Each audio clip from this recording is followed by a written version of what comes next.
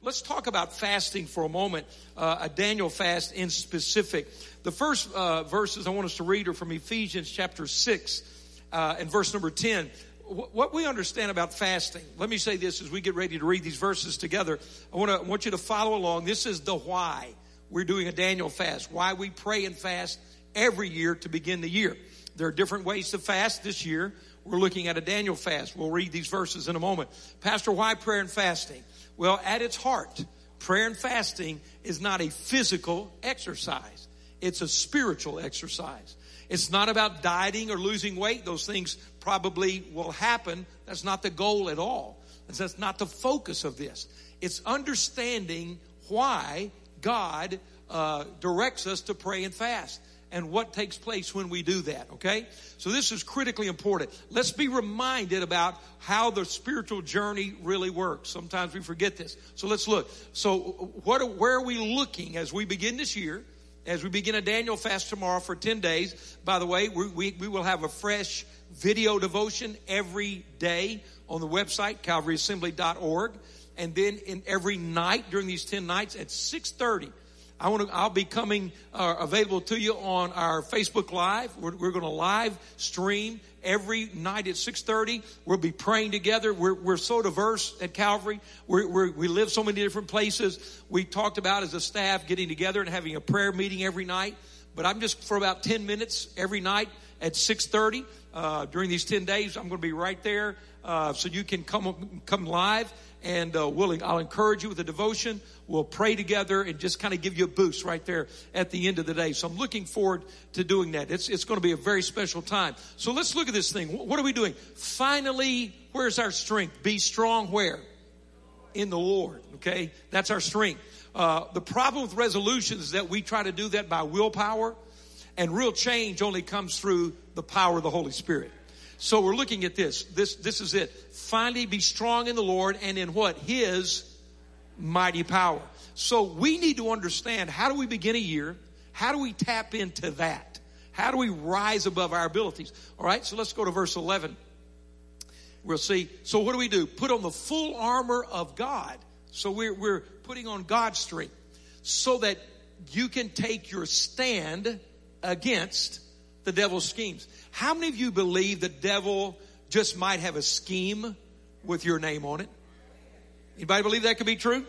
He just might have a scheme with your name on it. So how will you respond? What do we do about that? How do we defeat the schemes of the devil? Let's go to this next verse. We see here, for our struggle is not against flesh and blood. So about 6 days into this Daniel fast, when you want a big piece of grandma's pecan pie, as they say, north of the Mason-Dixon. And in Alabama, we say what? Pecan pie. See? Yeah. So remember, it's not a flesh and blood thing. But let's really be more specific than that. When we're dealing with these spiritual steps and growth, that person that broke your heart, they're really not the issue. That person that told you a lie, that's really not the issue. That person that betrayed your faith, that brought issues into your life that are painful, that's really not the problem, because our struggle is not against flesh and blood. See, that's why fasting is so important. It's a spiritual exercise. It's a response to the real issues of your life. So if it's not against flesh and blood, then what is it? Against the rulers, against the authorities, against the powers of this dark world, and against the spiritual forces of evil, not in heaven, but in the heavenly realms, in the spiritual world. Those are demonic entities there. So the Bible says that our real fight is not a person. It's not personalities. What is it? It's principalities. Prayer and fasting brings us back to the real issue. And so it's interesting when you read this verse in the original Greek language that the Holy Spirit recorded it in through the original authors. This is an interesting lineup. Authorities, powers, rulers, forces are literally terminology with a military connection. It would be in English, it would kind of read like this: for where our struggle is not flesh and blood, but against the rulers, against the privates, the sergeants, the lieutenants, the captains, and the generals of evil in the heavenly realms. It's an array, organized, of spiritual scheming against your life. So the Bible tells us that we can be strong in the Lord. We can bring His mighty power into our life. We can overcome the devil's schemes and his demonic forces as we are strong in the Lord. So prayer and fasting engages the real power of God. Let's go to Luke chapter 4. And here's an account of Jesus fasting. And I want you to see the dynamic of what happens. Here's what you can expect.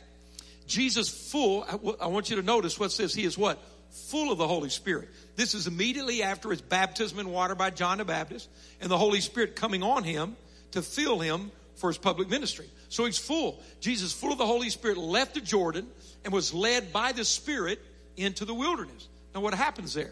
Where for 40 days, he was tempted by the devil. He ate nothing during those days. He was praying. He was fasting. Satan was attacking the infancy, the genesis of his ministry, his first things. The devil always attacks you in the beginning. If he can stop it in the beginning, it doesn't grow and defeat him. So here's the plan. And so it says at the end of them, he was hungry. You think so? After 40 days. Now, let's drop down to verse 14. Remember, he went into this season full. And what do we read here? Did he lose? Did he go backwards? What happened? Even though Satan was tempting him, Jesus returned to Galilee where? In the power of the Spirit, and news about him spread through the whole countryside. Listen, when you are full of the Holy Spirit, that means you have all you need. When you're in the power of the Holy Spirit, that means there's some left over for another person. See the difference of that? So literally the anointing increased in his life. The tempting did not lessen him because of the fast and walking with God. He literally came out of that season with a greater presence of God in his life. Now, let's look at Daniel chapter 1. Daniel, as you know, this is where we get the Daniel fast. Daniel and they say approximately 50,000 Jews were taken captive by Nebuchadnezzar when he overthrew the nation of Israel and taken into captivity in Babylon. So this is where Daniel is. So what happens? Daniel did this there in Babylon, chosen to be trained by King Nebuchadnezzar to enter the king's service. This is what happened. Daniel resolved not to defile himself with the royal food and wine. This food had first been offered to demonic idols. It was part of their ritual worship and then brought to the king and those who were serving him. And Daniel says, I can't eat this because it violates my faith. It violates the word of God. And I'm going to trust God to take care of me. I'm not going to do this. So he asked the chief official for permission not to defile himself this way. This is why we have a Daniel fast. Now, God had caused the official to show favor and compassion to Daniel. But the official told Daniel, I'm afraid of my lord the king, who has assigned your food and drink. Why should he see you looking worse than the other young men your age? The king would then have my head because of it. He was fearful they would look like they had lost weight and were suffering because of their commitment. Daniel then said to the guard, whom the chief official had appointed over Daniel, Hananiah, Mishael, and Azariah. We know them better as Shadrach, Meshach, Abednego. What did he say? Please test your servants for 10 days. We're beginning a 10-day fast tomorrow, a Daniel fast. What did they do? Give us nothing but vegetables to eat and water to drink. So traditionally a Daniel fast, again, we're off of meat, sweets, and processed things, white bread, white rice, things of that nature. Why? Here's what a Daniel fast says. I resolve to serve the Lord. I refuse to let anything else be my provision and provider. I believe if I put God first, I'm going to be better off than I would any other way. So watch this. Then compare our appearance with that of the young men who eat the royal food and treat your servants in accordance with what you see. This is a 10-day Daniel fast. What happens? So he agreed to this and he tested them for 10 days. At the end of the 10 days, they looked healthier and better nourished than any of the young men who ate the royal food. Here's the good news about fasting. You will not die. We've never lost anybody fasting at Calvary, all right? Actually, what looks like it goes against you naturally, God takes your spiritual victory and turns it into a physical victory in your life. Many people praying and fasting have received healing in areas they've not been able to be healed. There's great physical response to a spiritual act of obedience, okay? So, let's go next. Next verse. All right. To these 4 young men, what happened? Because they spiritually obeyed God. Physically, they were blessed. Now watch them mentally. To these 4 young men, God gave knowledge and understanding of all kinds of literature and learning. Proverbs says wisdom and knowledge is greater than silver, gold, rubies, and diamonds.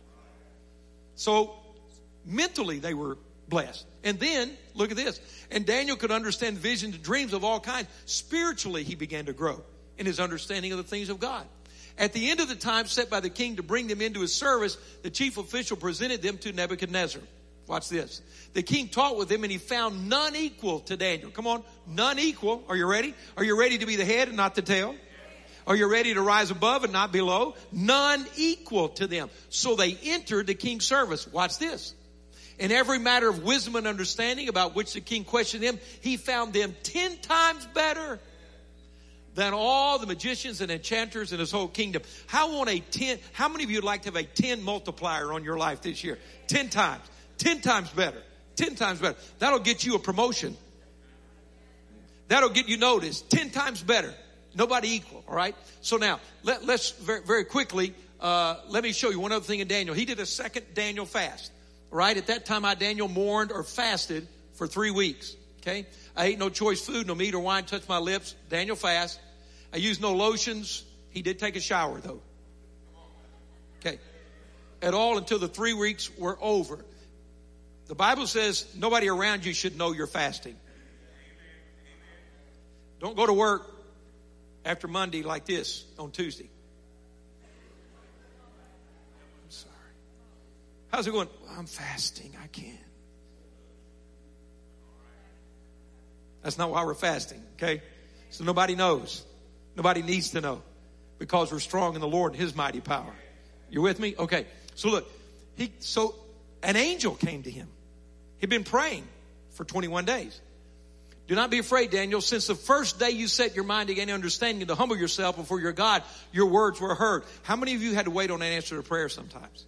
How many are still waiting on one? I have some I'm still praying for. Well, good news is the first time you prayed, God heard you. Well, what's happening? There's a spiritual warfare that goes on around us that we don't see. And literally, watch this. He says, your words were heard and I've come in response. Next verse. But the prince of the Persian kingdom, what is that? That's not an earthly prince. That was a demonic spirit over that entire area. So when the angel was sent from God with the answer to the prayer, this demonic spirit battled him. He was in conflict, spiritual conflict. This isn't Star Wars. It's not hocus pocus. This is reality. Then Michael, one of the chief princes, an archangel, came to help me. So here's this angel battling this demonic spirit for 21 days. Daniel's praying and fasting. He doesn't see what's going on, but he's praying and fasting. So God releases another angel, and he says he came to help me because I was detained there with the king of Persia. So one more verse I have. I'm not sure if I put that up. Now I've come to explain to you what will happen to your people in the future, for the vision concerns a time yet to come. When you begin to pray and fast, angels are sent to help, to minister. Spiritual forces that you're not aware of are defeated. Delayed prayers become answered. 10 times better things happen in your life. There's none equal to what you do. You begin to be strong in the Lord and in his mighty power. You begin to have the power of the Holy Spirit operate in your life. Do you understand what the Bible says we pray and fast? These are the expectations you can have. So I wanted to share that with you. That's what we're beginning tomorrow. Maybe you've never fasted before. This is really what would I say, an ease into fasting, because it's not a total fast. There are a lot of things available. We even have menus on the website and that you can follow and use. But the focus, don't sit around all day and think of your menu. I'm trying to go easy on you, let you have enough food, you don't have to worry. I want you to be praying. Listen to me. If you're not praying, you're not fasting. You're just on a diet. I want to say it again. If you're not praying, you're not fasting. You're just on a diet. Right? So it's prayer and fasting. It's a biblical, I just shared with you, there are many other principles. I'll share more in our devotions this next 10 days and in our evening prayer sessions. All right? Awesome. So let's go to Matthew 6:33. Matthew 6:33. The series I'm sharing with you this month is Seek First. Seek first. Let's look at Matthew 6:33. Wow, I've got to really move along in this thing today. But I wanted to take time on the fast. I'm glad I did that. I want to help you know how to engage and connect. The website's there to help you. Devotions are there. It's going to be an awesome time. Matthew 6:33. But seek first his kingdom and his righteousness, and all these things will be given to you as well. You know, we make life much more difficult than it should be. What should I do? What's first? What's priority? How do I order my life? How do I know where to go to college? How do I know who to marry? How do I know if I take this job or not? What do I do here? How do I raise my children? How do I become a better spouse? How do I do this? What do I do that? Where do I invest my money? How do I save money? What college? All these things. You know, those are big decisions, but they're not your first decision. You understand that? The Bible says there's an order that brings God into every situation. But seek first His kingdom and His righteousness, and all these things will be given to you as well. Isn't it amazing? The things we strive over, stress over, worry over. The Bible says if we'll seek God first, He gives us those things. We must align our priorities. What a gift and what a blessing. Seek first as we begin this year. Now, let me ask you, there's Luke 5:18. I want to just to make sure you understand the word seek. What does that mean? I found another place in Scripture where this word is used, and it illustrates it beautifully. What does it mean to seek God? Well, seek means to reach for, to stretch for, to be diligent for, to pursue, to make your priority, to seek. To seek. So let's understand seek, and then we'll talk about first. In this setting, many of you remember this account. It's in 3 of the Gospels, where there was a lame man. And he had some great friends because he couldn't walk, but they cared so much about him, they said, we're going to get this man to Jesus. They had heard about the healings and the miracles, and so they made a cot or some type of transportation, and they carried their friend to this home where Jesus was teaching. And they were so excited as they began on their journey, and they knew if we can get our friend into the presence of Jesus, he'll be healed. And so when they arrived at the house, there was such a crowd that had followed him and were pressing in with many people just like them who wanted to be healed, who wanted to hear what he was saying, who wanted to see Jesus, that when they arrived, there was such a crowd they could not even get in the house where Jesus was teaching. And for many people, they would stop. Well, we tried. Sorry, bud. You know, we wanted to. We had good intentions. But they couldn't. But here in this verse, let's go back to Luke. Let me see this, all right? So some men came carrying a paralyzed man on a mat and tried to take him. That's that same word, seek. They were seeking to take him. They were striving, reaching, desiring, seeking to take him into the house, to lay him before Jesus. And so let's think about that word seek. What does seek really mean? What a picture. So here they're carrying their friend. It's not for themselves. Look at the passion in their life. And they come to the front door and no one will move out of their way. Others had been there first and they were like, no, I'm waiting in line. I want to see Jesus. No, you move, you get back. You know, they couldn't get in. And so, you know, you could stop and say, well, I tried, but not these guys. So I guess they go around to the back door of the house. They say, come on, let's come in the back door. And there they were. They couldn't get in. And so he said, well, let's run around to the window and see if we can push him through the window. And they couldn't get through the window. People everywhere. But these guys were seeking to take him into the presence of God. How do we seek God? I'm giving you an illustration here. Same word, same connotation. So they looked at each other and said, we can't get in the front door.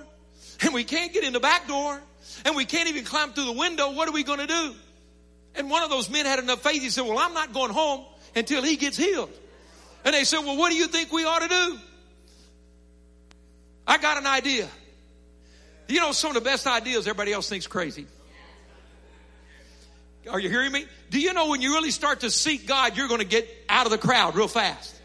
Because all of a sudden the passion to seek God will make you creative. It will cause you to think and see what other people don't think and see. And so one of those guys had this crazy idea. He said, we can't get through the doors and we can't get through the windows. But he said, I think I can climb up on top of the house. And I said, what do you mean? Is there a skylight? No, he doesn't have a skylight, but you got a shovel? What do you mean? He said, we're going to tear a hole in the roof till we get this man in the presence of Jesus. I'm not leaving. I'm going to seek until I get what I find. The Bible says if you ask, what?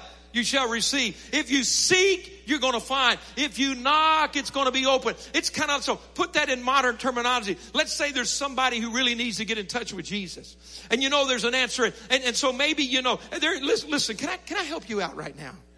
There's always going to be a crowd around Jesus. And then inside the crowd, you're going to find the disciples.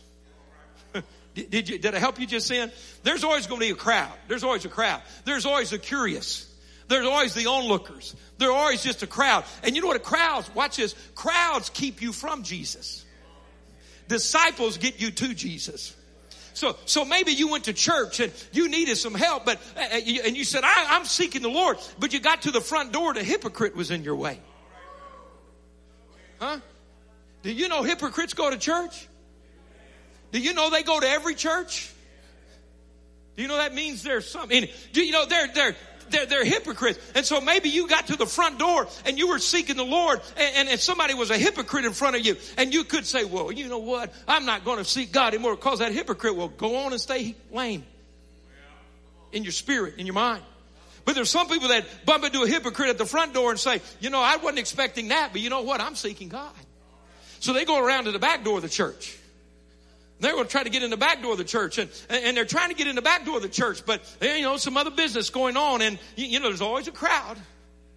I don't want to be a crowd. I want to be a disciple. Anybody want to get out of the crowd and become a disciple? Come on. So they can't get through there. Ooh. And a lot of people say, well, you know what? You know, I'm just not going to go to church anymore. I met a hypocrite at the back door, and Brother Jones wouldn't let me in. I'm a hypocrite at the front door, and Brother Jones wouldn't let me sit down at the back door. And, you know, I'm just tired of the church. But then there's some people, they won't take no for an answer. Huh? And so they said, you know, I'm going to go in the window then. You folks won't let me in. I'm going to find Jesus. And then religion gets in your way over there at the window. Somebody all acting religious and rules and crazy stuff. And you know, a lot of people, they just turned and walked off. But then there's that person, huh? That believes Matthew 6:33. They got tired of trying to do it themselves. They got tired of they want to get things in order. And they say, you know what? I can't get in the front door and I can't get in the back door, and religion's got the windows closed. But I'll be, excuse my language on Sunday morning, but I'll be doggone if I'm going home. I'm going to climb up on the roof of this thing. And if I've got to rip a hole through all this in my way, I'm not leaving till I get in touch with Jesus. I'm seeking Jesus. And that's kind of what a fast does. Come on. A fast says, you know what? I may have prayed, yesterday and I didn't get through. And you know, so you know what I'm going to do? I'm going to pray again tomorrow, because I'm going to get there. And then, you know, the old timers had this saying called praying through. You might have heard praying through. What does that mean? You pray through. What? You pray through the door, you pray through the window, you pray through the roof, but you don't stop until you get through. See, and so you get there. That's seeking. Everybody get seeking? Okay, so I want to understand. It's not casual, you know, cool, laid back Christianity. You know, I hear people say, well, you know, if the Lord wants to. He already wants to. It's right there. He's not going to say it again. He already did it. Well, you know, if the Lord wants to save me, he'll find me. Come off that. He saved you. He sent his son 2,000 years ago, died on the cross, and you're acting like it's his turn. It's your turn. It's not his turn. It's your turn. Well, you know, if the Lord wants me to be a witness, if the Lord wants me to, you know, talk to my coworkers about Jesus, well, you know, if he wants me to, he'll just send an angel in. He already said go. He already said tell. He already said be. He already said share. So let's quit. Hey, you know, why don't we turn them the other way around and say, you know what? Unless God sends 14 angels to stop me, I'm going to go to work and tell somebody about Jesus today. You know, unless somebody gets in my way that I don't know about, I'm going to crawl through the roof, crawl through the hole, crawl through the floor. Listen, I'll go in the basement and come up the stair, but I'm going to seek the Lord. Anybody with me? Then let's go to Exodus. I want you to very quickly look with me at chapter 13. So we see seek. Let's talk about first for a moment. Seek. Give attention. Exodus 13. When we say first, what are we looking at? What are we trying to understand here when we're looking at these first things? Yeah, the word, and you know what? Most of you have never heard a sermon using firstborn and first fruits unless it was about tithing. And I'm not going to talk about tithing today, so shocked you, didn't I? Because it's a principle. It's a principle. First. How do we understand first? Over 16 times in Scripture, God talks about firstborn, the firstborn. So look at Exodus chapter 13. Here's a principle. And verse 2. Exodus 13:2. What do we read? Consecrate. That means give over completely. Consecrate to me every firstborn male, the first offspring of every womb among the Israelites belongs to me. God said, it's mine. The firstborn is mine. Look at this. Whether man or animal. All right, let's go down. Let's drop down to verse number 12. Exodus 13:12. I want to look at two verses here. You are to give over to the Lord the first offspring of every womb. All the firstborn males of your livestock belong to the Lord. Redeem with a lamb every firstborn donkey. But if you do not redeem it, break its neck. Redeem every firstborn among your sons. What in the world does all that mean? Well, we're not worshiping under Jewish law. We're in the new covenant. There's a principle there. There's a principle. First things is not a theory. It's a reality. First things are very important to God. And first things are very dynamic in how you live your Christian life. So what do we see? There are two categories here. He says the firstborn belongs to me, animal or man. And then he makes a division. He said some of these firstborn animals, you give a sacrifice. The animal is the burnt offering. And some of them, you don't offer the animal, you offer something in its place. Why? Under Jewish worship and law, there were two categories of animals, clean and unclean. The clean were acceptable offerings unto God, and the unclean were not. So the firstborn of the clean, that was a sacrifice. You took it and sacrificed that animal, the firstborn of every one of their flocks and herds. But the firstborn of the unclean was not an acceptable offering, so a clean animal was sacrificed in its place. The clean is sacrificed, the unclean is redeemed by the other offering. Pastor, what does that have to do with North Alabama, 2019? What do you want me to do? This is it. When John the Baptist was there baptizing in the Jordan, and he looked and saw Jesus coming to him to be baptized, he stopped everything and said, everybody look. Behold, what did he call him? The Lamb of God who takes away the sins of the world. What does that mean? Well, Romans says Jesus was the firstborn among all those who would come to the Father. So what was going on? What's happening? Remember first things, sacrifice and redemption. Are you ready? You and I are not clean. You and I, according to Scripture, have all sinned and missed the glory of God. And so I'm not an acceptable sacrifice. I can't die on the cross for myself. No man can die on the cross for another man and cause his sins to be taken away.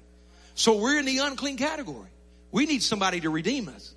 But Jesus came, the Lamb of God, who takes away the sin of the world, who was born of a virgin but never sinned and lived a spotless life and went to the cross in our place. And so what we see in Exodus was fulfilled in Jesus, that all of us unclean have been redeemed by the blood of Jesus Christ, the perfect sinless sacrifice put on the cross in our place. How many are thankful God does first things right? We're here today because of the law of first things. The word redeem literally means to go into the marketplace and buy it back. Wow. So here's the picture of that day. Here's a marketplace, and it's a slave market.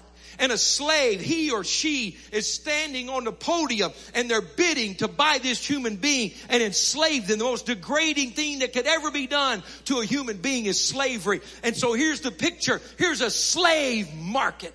And this person is being treated like an object, like a piece of property. They don't even, to these people, have a soul or a life or a meaning. They're just chattel. There's something to be used. And somebody walks into the middle of this mockery of humanity, and someone's about to be sold as a slave, and a person walks in and says, I will pay the price to buy that person back. But instead of taking them home to be a slave, they purchase them in a marketplace. They ransom them in a marketplace. They redeem them in a marketplace. And then they say, go be free. You're canceled and you can walk out of this place a free man or free woman. Jesus freed us. Now, a lot of people don't understand who got paid when you and I were redeemed. Some people think, and I've heard it preached, he paid the devil, but that's not true. The devil never made a dime off of you and me. Come on. The devil never got one drop of blood for us. It wasn't the devil that he ransomed from. It was our sins. before Almighty God, someone had to pay the price. We had to be redeemed. God loved us and he didn't want to judge us. But without Jesus, we are slaves of sin. The good news is his sacrifice. He was so perfect, so spotless, so sinless, so mighty, that when he died, one death paid the price for every human being who had ever come to the cross. Jesus is the first fruits of all the Father has ever done. My gracious, when I think about the goodness of God, when I think about the power of first things, it's amazing. We could go to the book of Exodus, and there's the whole nation of Israel enslaved for 400 years. But it's time to bring them out. They've been crying out to God.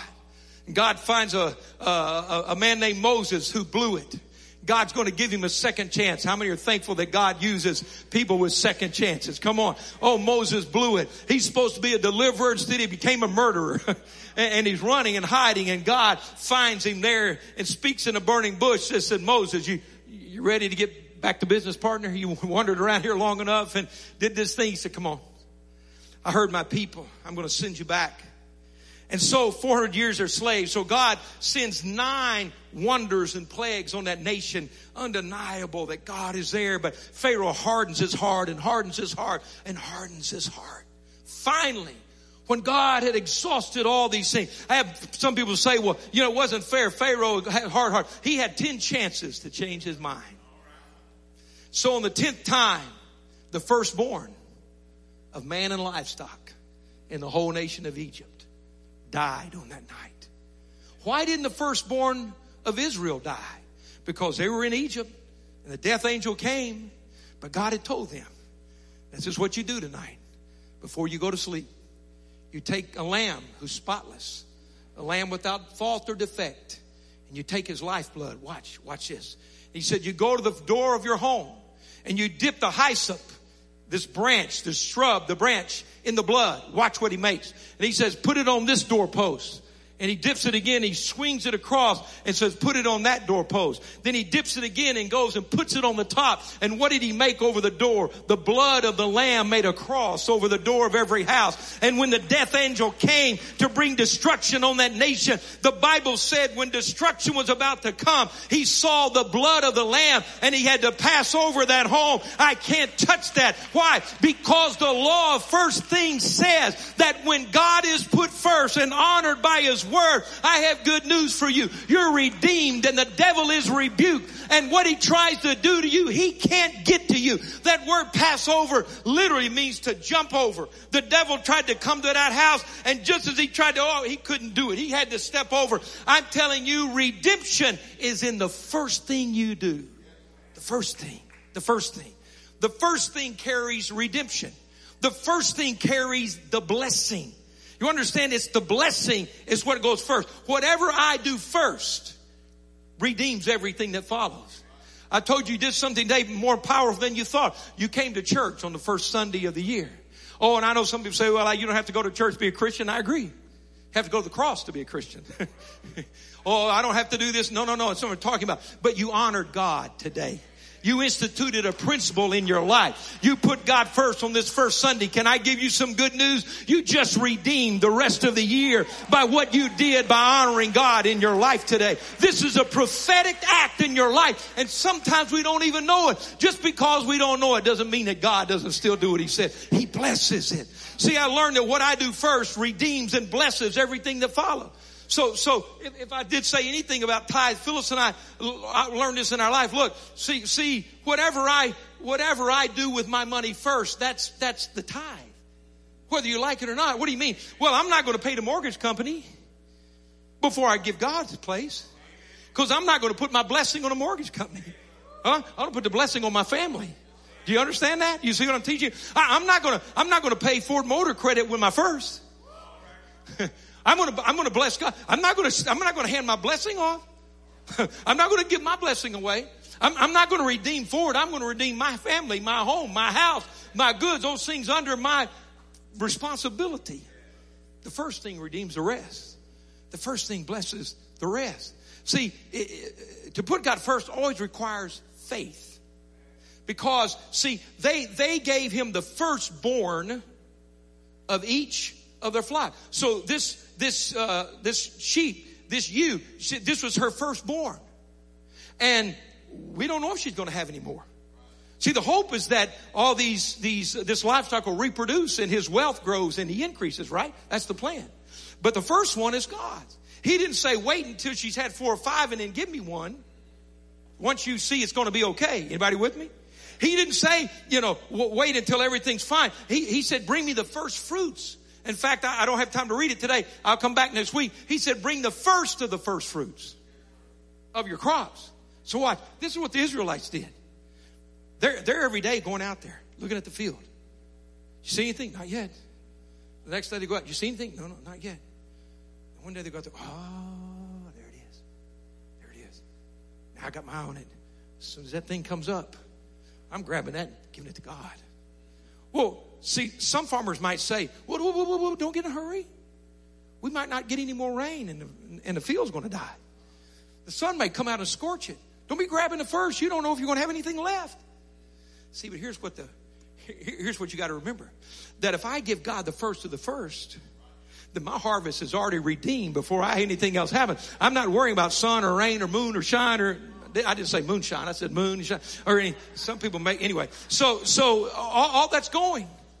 Why? I don't worry about the harvest because I gave God the first of the first. Watch. I want to say this right. If we put second things in first place in our life, we lose the first thing and the second thing. Jesus said it like this. If a man tries to save his life, he'll what? Lose it. But if a man gives his life to me, he gains it. So what does it mean, Pastor? What do you mean if I put second things first? Well, if God is to be first, that's clear. If he's first in my life, and I, for some reason, decide I'm not going to do that. I know what his word is. I know what his will is, but I'm going to do something else. Then I put that secondary thing before him. When I take something and put it in the place of God, I lose it and God. See, I got to hurry. How would I say it? I know nobody here would ever do this, but let's say you've been praying, oh God, you're single. Give me a godly spouse. I want a godly spouse. I want a godly husband. The men are praying. I want a godly wife. God, just help me. And you started the new year off, your hopes are high, and you're praying, God, bring somebody in my life. Oh, God, I want a godly person in my life. And by the third Sunday, Samson hadn't come and sat down beside you. You hadn't met Queen Esther yet. So you get to about the 1st of February, and one of your friends say, look, I know you want to meet somebody. Yeah, Coach, you've been praying for godly, right? Godly. Put God first, godly. Let God bring that person to you, right? Right. So, Adam didn't go search out Eve. He went to sleep and woke up married. That makes some people not want to go to sleep. But anyway, me, honey, I'd go to sleep every day to get you. Okay. So, anyway, sorry about that. So God brought Eve to him. He didn't have to go on the search. So let's say you're praying, oh, godly spouse, Jesus. And you get to the end of the month, they hadn't had one. So somebody says, I know you're praying to meet somebody, and over here at, club, whatever. I'm trying to think of one. I don't know any. Over here at the club, whatever. There's a lot of people at club, whatever. A lot of singles are mingle at the club. Really? Yeah. So you go in there? Right. Yeah, you're right. Losers at the front door. Losers at the back door. Losers at the side door. Losers crawling out of the bathroom on all fours. They're all over the place. And you say, well, I've been praying. And he just walked up. Maybe it's God. So what do? You get old, Joe Blow there. And y'all start dating. Oh, he's so nice. About 3 weeks later, he's gone. You lost him and the will of God in your life. See, when you put second things in first place, you lose first and second when you do that deal. You put God first in your life, the second things will take care of themselves. See how that works? Okay, I want to close with this. I've got a lot more to tell you, but let's close with this. The first thing you do, that first step, I put God first. The power of first redeems and blesses. The power of what's first. Come on, musicians, go ahead and come. Watch this. And so watch this. Do you know what the hardest step for you to ever take? It's that first step. Are you with me? That first step. Genesis 12, God says, Abram, I want you to leave your country. I want you to leave your people. I want you to leave your father's house. And everything God would do in that man's life was now waiting until he took a step towards the promised land. You know, your first step's always the hardest because all what you're leaving is right around you. Everybody with me? You understand? It's all right there. You can smell it, feel it, taste it, touch it. It's right there. But you take that first step. Oh, now you and God are walking and say, see, if I'll take the first step, the rest of the steps belong to God. That first step's hard. And then we go 10 years later. 10 chapters later, it's 25 years. Now he's Abraham and Isaac's been born and things are good. And the boy's growing up and God says, Abraham, did I give you the boy? Yes, you did. Did I keep my word? Yes, you did. Well, I want the boy back. Go put him on the altar and sacrifice him. Oh, God. You know what the Bible says? Early the next day, he took that first step. That first step. You know that first step will bless you or curse you. You know, do you know that everybody that turned out to be an alcoholic started with the first drink? You know, every mess you ever got yourself in started with the first lie. You know, that relationship you never dreamed would turn into what it turned into started with the first conversation. The first response back. But I got some good news for you. When you take that first step with God, blessing starts coming into your life. Redemption starts flowing in your life. It's not easy to take that step or everybody would take it. But I'm going to tell you, take that step today. Take that step today. The night I got saved, I took one of the hardest steps I'd ever taken in my life. I was a prodigal son away from God. And I'd gone to church on a Wednesday night. My mother and dad always wanted me to go. And I hadn't been to church on Wednesday night in months. I hadn't been to church. Man, I was running from God. And they had a revival going. It was powerful. And people were getting saved. And really just a sovereign, thank God, God was wrecking me. And I went to church on Wednesday night. And they gave the altar call. I was convicted of my sin. And I knew. But boy, you ever heard that white knuckle on the back of the pew? I nearly tore the back of that pew off. And you know what I did? Turned around and walked out of that church. My first step carried me away from God. By the time I got to my car, the conviction was gone. I'm so thankful, and I don't know why. To this day, I can't tell you. I came back on Thursday night and went through the same thing again. Oh, my heart's convicted, and this testimony. But you know what I did? My first step took me away from the altar, and I walked out of that church. Came back on Friday night. Man, that was crazy for me. Go to church on Friday night. Come on. I might have nothing to do on Wednesday, but I had stuff to do on Friday. Went back to church. And the evangelist did something I'd never seen in our little church growing up. He said, I'm not going to preach tonight. And I thought, what? He said, God led me just to pray for people. So, wouldn't you believe it? I think the whole church got in line. Went from the front all the way down to center aisle. You've been to that little church with just two sections, center aisle, one's all the way to the back. I still can't tell you why, except the gracious goodness of God. After everyone lined up to get prayed for, I stepped out of my pew and I got in line. The step that changed my life. And every step I took, the devil hounded me. George Sawyer, you crazy fool. What are you doing? Sit down. What are you doing? What are you going to do when you get up there? Sit down, boy. Sit down. Man, I fought it every step. And I got to the front, and I'm the last one. I'm standing there in front of God and everybody. My dad's a deacon. He's standing right there, right there. And the evangelist looks at me and said, son, what do you need tonight? Everybody else been saying, pray for my elbow, pray for my back, pray for my kids. I thought, well, no sense playing around. I said, sir, I'm here because I need to get saved. When I said that,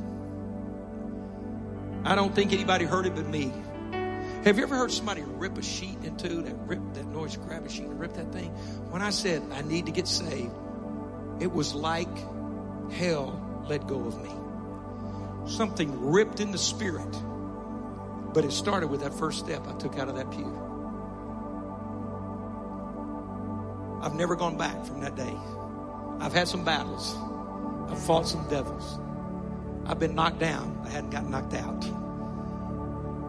I got to be honest with you. Sometimes I've done the spiritual cha-cha. What does that mean? 3 steps forward, 2 steps back, 3 steps forward. But I kept walking. But it all started 1 step.